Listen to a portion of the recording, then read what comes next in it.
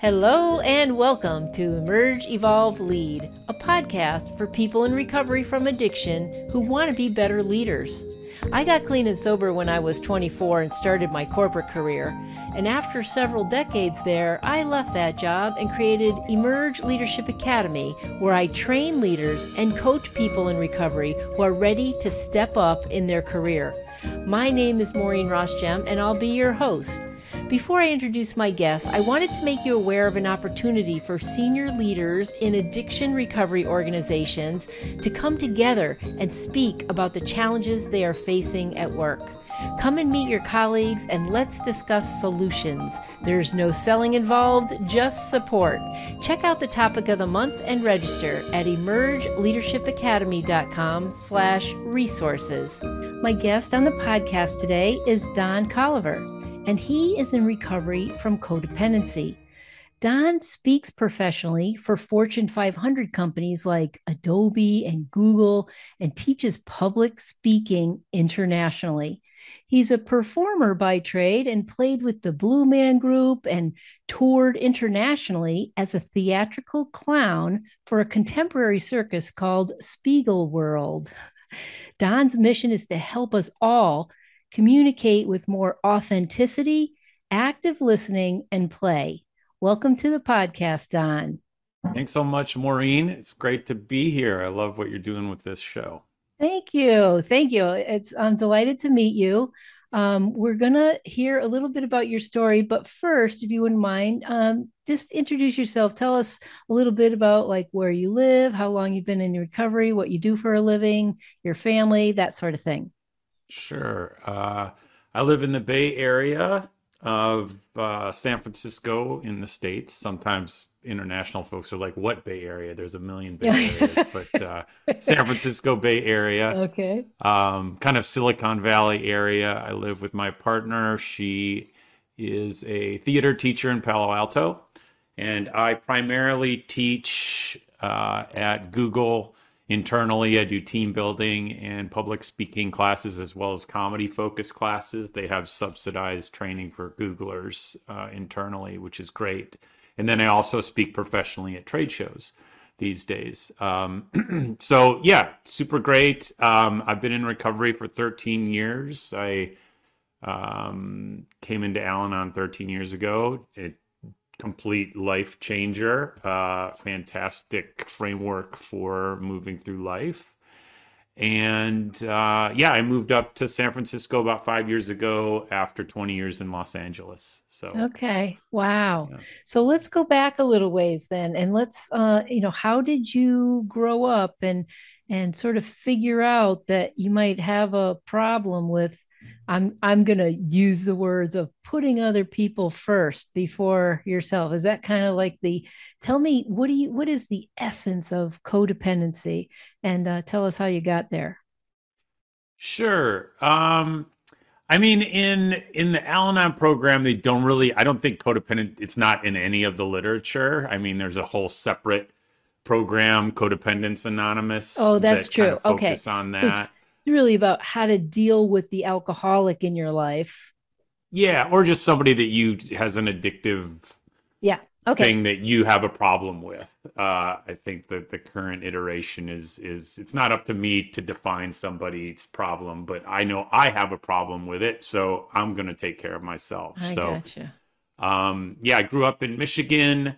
There were folks in my orbit that kind of had addictive personalities, and I didn't know. I just thought that was how things were, and certainly in the Midwest.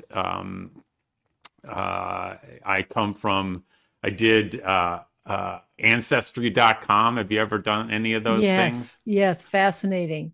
Yeah, I dug back and I come from a lot of miners in Pennsylvania and a lot of Oh, like because a lot of times the only thing you can find are birth certificates and death certificates, and some of the death certificates were like cave in and oh, things like this. So geez. Wow. but I think just kind of in drinking was just a thing. Like everybody drank all the time. And I didn't know that any different than that. And it may have been a cultural thing. I'm primarily Lithuanian, and I don't know, just like it just seems like in the orbit that I grew up in, kind of everybody drank all the time, and then you grew up and you kept drinking, and that was what happened. That's what you Um, do. yeah, and then I got married, uh, and that was when that broke up after 3 years. That was kind of the turning point that really got me thinking about what's going on with me, because that was the first moment where I tried as hard as I could at something and it didn't work out. And I was like, wait a Oh, minute, I thought I did everything right, you know? And that kind of everything kind of crumbled. And that was kind of a like an adult. There's a subset of program is adult children of alcoholics, which is another. I'm one. Uh, I know. yes, Yes. ACA, yes, and it has its own literature and all kinds of stuff like that. And one of the subtleties of growing up like that is you feel incredibly powerful. Like you feel like, oh my God, I can make this person happy. I can make this person sad by my little actions. And you start to feel like, pardon my French, but the phrase is you feel like the piece of shit in the middle of the universe, meaning you're terrible, yet everything, you're incredibly important at the same time. And it's like Mm-hmm. holding those two things in your hands at the same Wow. time. That's a way to put it. Huh. Yeah, that is definitely a way to put it. Um, so, I mean, that was my first impetus to move into individual therapy, which then brought me into 12-step programs. So are you saying then that your wife in your first marriage there was an alcoholic or drank quite extensively? No, I'm not saying Okay. that. Okay. It was just It we was both just, tried as hard as we could, and we just weren't and meant you for each felt other. powerless to fix or manipulate anything to the way you wanted it to be. Right. I was like, I Okay. thought if I worked hard at a marriage, the harder I work, it'll just work. But that was not the case. We both worked as hard as we could and it still didn't work out. So I was like, what's up with that? One of the things I think we look at when we're in recovery at first is to go back to our childhood and we realize things like, yeah, we were conditioned, right, to behave a certain way to survive as children in our either functional or dysfunctional families, where we learn right away how to please mom and dad or how to displease, like you said, and we are the center of our own universe, just as everybody is, because we're the star, right, in our own movie. And as we grow up, and I think most of my job, at least in my 20s, I got sober at 24, was to figure out who the hell I am. What do I Hmm. really think? What are my beliefs? Do I want to own what my parents gave me? Do I want to follow with this or that? And so in the beginning, I had no idea. I knew what I didn't want. I knew how to tear myself down. I knew how to say, this is wrong and this isn't working for me, this belief. But to reprogram myself with those new beliefs, it took a lot of work and a lot of years. I was saying for all through my 30s, I think, geez, I still don't know what I want to be when I grow up. Totally. And then, even in the corporate environment, and I just kept moving jobs and moving jobs. So, okay, so then you got into Al Anon. Is that when you got in? And how old were you? Like in your 20s, in your 30s? What? This would have been like 2010, maybe. I Okay. don't know. Mm-hmm. Yeah, something like that. And it took a couple tries for it to take, before I really like settled in and got a sponsor and started working the steps. But simultaneously, I was doing individual therapy and I worked the artist way at Oh, some I point love in that. there, which Yeah. is speaking to what you were just talking about of like I don't even know what I want. Like that was so helpful of like I don't even know what I like when I don't have someone I'm trying to please. Like Right. what do I want to do this weekend? I don't know. It's always what do you want to do? Wow. Okay. So what happened? How did your life change after you started really implementing these principles in your life? I suppose there's probably folks not in recovery listening. So I should say I mean, the steps are so profound. I generally, when I was in LA, I wouldn't broadcast like my recovery, and I generally don't. But really, for folks moving to LA, I think, take an improv class and figure out what your thing is and go to the 12-step meeting for it, because they're both so That's so like good. helpful in just like figuring yourself out. And the first three steps is all about like, I'm not the one driving this bus. Like, there's something, defined by you that's smarter than you that's got it. And that was and still is the most challenging and the most freeing idea. No kidding. So what you're Yeah. talking about is surrender and letting go. Hmm. And it's such a almost an oxymoron, I don't know, or a misnomer to say that it's when you surrender that you somehow become much more empowered, right? And it is a it's just a dichotomy. It's so strange how it works. Yeah, it's like there's like a limiter of, because I mean, pre 12 step program, I was in LA. I was working as a television producer and just grinding it out. Like, I could never let go. I was always like, gotta work harder, work harder. And thank God I was able to kind of look at the people who owned companies and the people who were really successful. And I was like, man, I don't know that I want to end up like that. Mm-hmm. Um, I think the biggest, like, and now when I think now, there's kind of like, there's like I want to say dumbing down. Like, I just kind of limit myself. I'm like, you know what? I do the next indicated action, then I can set it down, and the universe or whatever is going to take care of the rest. And that's different. That's a new behavior that I've Okay. had to work on. So it's sort of like you do the footwork, but you don't try to manipulate the results, Yep. right? You sort of Yep. leave. That's what I used to often think is like, I want to visualize what I want in my future, but not all the details. I let the It's a universe subtle handle the thing. details. Yeah. Yeah, it's a subtle thing. Like, in my first sponsor, I was like, so wait, what am I not supposed to have goals? How do I have goals? I How do I have know. goals and hold them loosely? And it's like, it's so interesting in this like world of podcasts, which I'm doing where there's lots of self-improvement podcasts. And it is like, you got to visualize the doorknob on your mansion, like manifest Ah. this and that. And I'm like, that makes me crazy if I do that. I will never sleep if I do that. Yeah. I used to do a lot of visualization of all the details too. And I finally stopped doing that. Now I just want to feel like, even with abundance and wealth, they say set your target goals and all that stuff. And now I'm just like, you know what? I'm so abundant. And look at and even where I don't want to be abundant, like I'm looking out the window right now and there's a crabapple tree, and there are way too many effing crab apples on that tree. But that speaks to me of the amount of abundance that we have in the world all around us all the time.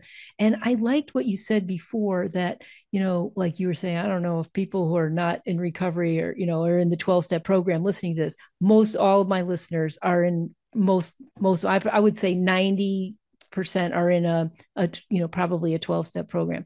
But there's so many other ways to recovery, and that's whatever your spiritual aspirations are.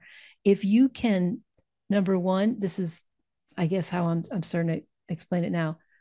Stop. There's no more victim. We're not things. Life is not happening to us anymore, right? We're past that.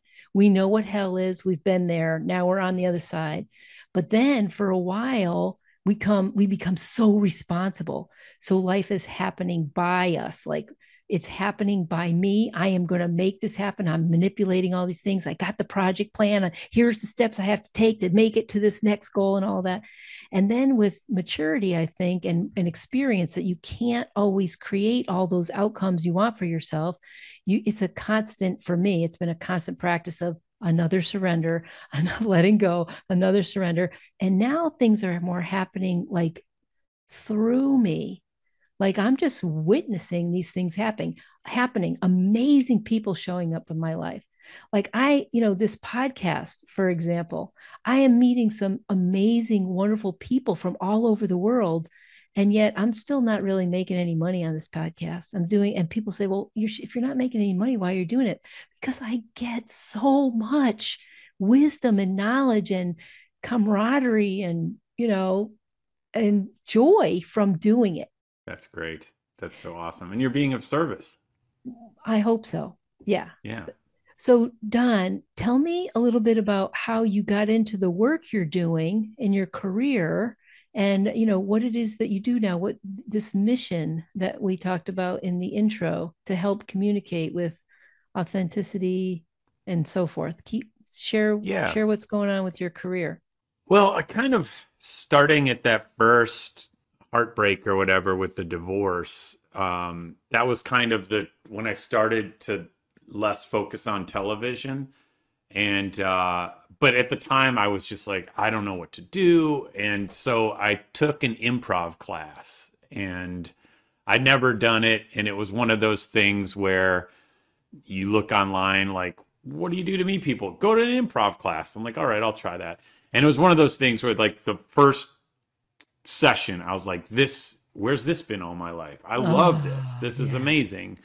And I probably was doing in the orbit of the artist way at the time. And so I was very able to be like, I'm going to keep doing this, even though there's zero opportunity for making money or it makes no career sense at all. I'm just going to keep doing this.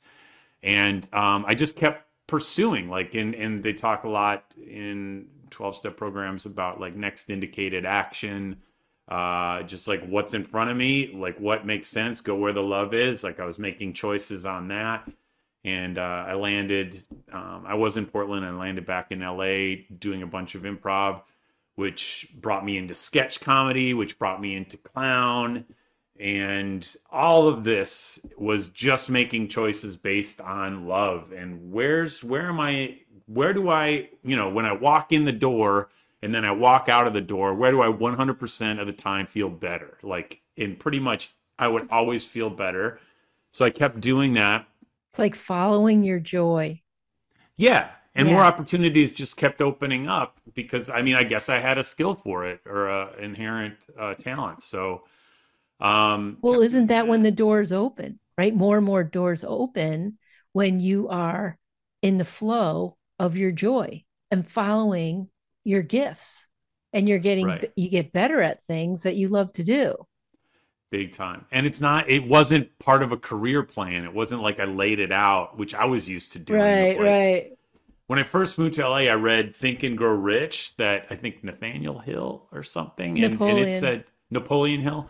And I wanted to make $100,000 in television producing in my first year. And I put a sticky note on my mirror in my little crappy apartment in Hollywood. I, of course, did not make that. And I just beat the hell out of myself the first 3 months of the next year because I was like, what did I do wrong? I read it every day. I thought about it all the time. I was visualizing it. And so it's just like backing off that spinny part of my mind. It's just not productive. And anyway, so the performance stuff, just things happened, like the Blue Man, the Spiegel World Tour, all that stuff. What did you do? Oh, you were doing What's the that? clowning. You were doing the clowning around in the Spiegel World. Yeah, I was the host. I was part of a host clown duo. And we would host like an 800 to 1,000 person tent in the round with a small 8-foot stage of circ acts in the middle. And then we had like really crazy clown acts throughout the show. And we were the hosts and it was really crazy. And if any of your listeners have seen Absinthe at Caesar's Palace, we were a version of that. And we replaced some other clowns on that tour. So that was an incredible experience. And actually, that's interesting because during that, I started to feel a little bit yucky about performance because I was like, why? I would come off the stage and I would feel really sad sometimes and I didn't understand why. And it's kind of starting to Oh, realize I was getting validation, trying to seek validation through that. As time went on, I thought a lot more about it. And I think, like I mentioned to you, I ended up landing on the only safe way to do that stuff is if I really sincerely am trying to be of service to the group. If I'm trying to get something, maybe it works for a little while, but I think it's costly to me and it's costly to the audience. And so I started thinking about, all right, how can I be of service with my skill set? And I started speaking for companies at trade shows, like helping their marketing. Like I was like, I can do a thing that their sales engineers can't do. I can really help here. oh. And same with, and then eventually got me into teaching, which is kind of the total one-to-one of communicating. And that's why I wrote the book too, to get it out, message out to even more folks. Please tell us the name of your book and where can we find it? Yes, the book is Wink: Transforming Public Speaking with Clown Presence. It's available on Amazon and Barnes and Noble, and Audible. I recorded the audiobook too. Oh, good for you. And That's awesome. it's weird. Like, it's about the 5 P's of clown presence. Okay, personal confidence, preparation, partnership, imperfection, and play.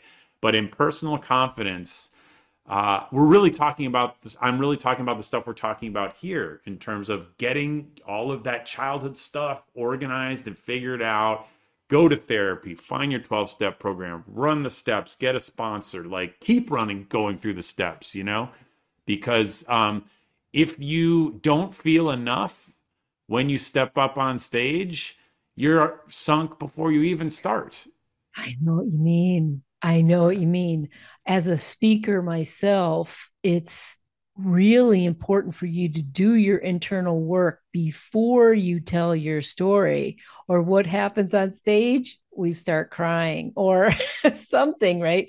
And it's okay to have feelings right on stage. I've cried before, but I'm in control. I'm still in control. It's not like I'm not working it out with the audience because then the audience feels probably more like, oh Right. no, she's doing therapy with us. Yeah, But we don't want them to feel uncomfortable while we're sharing our that's a story. danger in We want clown them to work. bring them with Yeah. us. Like coming in being vulnerable, but then the audience is like, I think this performer needs me to take care of them somehow. And I don't want to Yeah, do that. That's not what I signed up for. no, that's right. That's right. Wow, that's pretty cool. Because just that I get it. I know what you're talking about. And being vulnerable is important, but only after you've worked on your stuff and you're not looking for that validation from your audience. You still want to be giving to your audience, giving of an experience or helping them to reach some conclusion, but not that they have to take care of you in any way. So that's pretty cool. So how did you get into Google? Just luck. I moved up here because, like I said, my partner, she started teaching. I was doing trade shows for tech companies. I would go speak in their booth all day long and do 5 to 15 minute presentations all day long, kind of use my skills to like bring people in.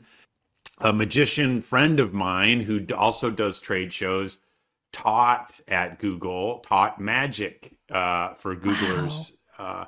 And apparently, this contractor, it was like a subcontractor, needed a sketch comedy writing class. And I was like, I do that. I've done it for a long time. And so I just bumped in there and started teaching, and pandemic happened and transitioned to virtual. And I was able to do a whole bunch of more things, and it just worked out really well. How cool is that?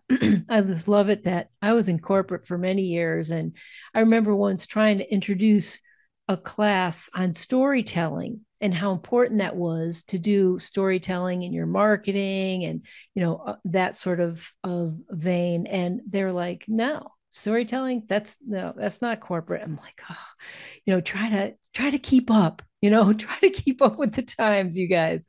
But anyways, I've really enjoyed having you on the show today, Don. If you could leave some, piece of advice for our audience, people who are looking to step into leadership, but are in recovery, what do you think that they should know or remember? Well, I mean, I listened to your podcast a few episodes ago about TM, Transcendental Meditation. And I think meditation to me has been a form of emotional intelligence, like becoming able to recognize when I'm starting to get nervous or flustered, particularly in leadership situations and speaking situations. Sometimes a presentation won't be going well. Maybe I'm getting antagonistic questions.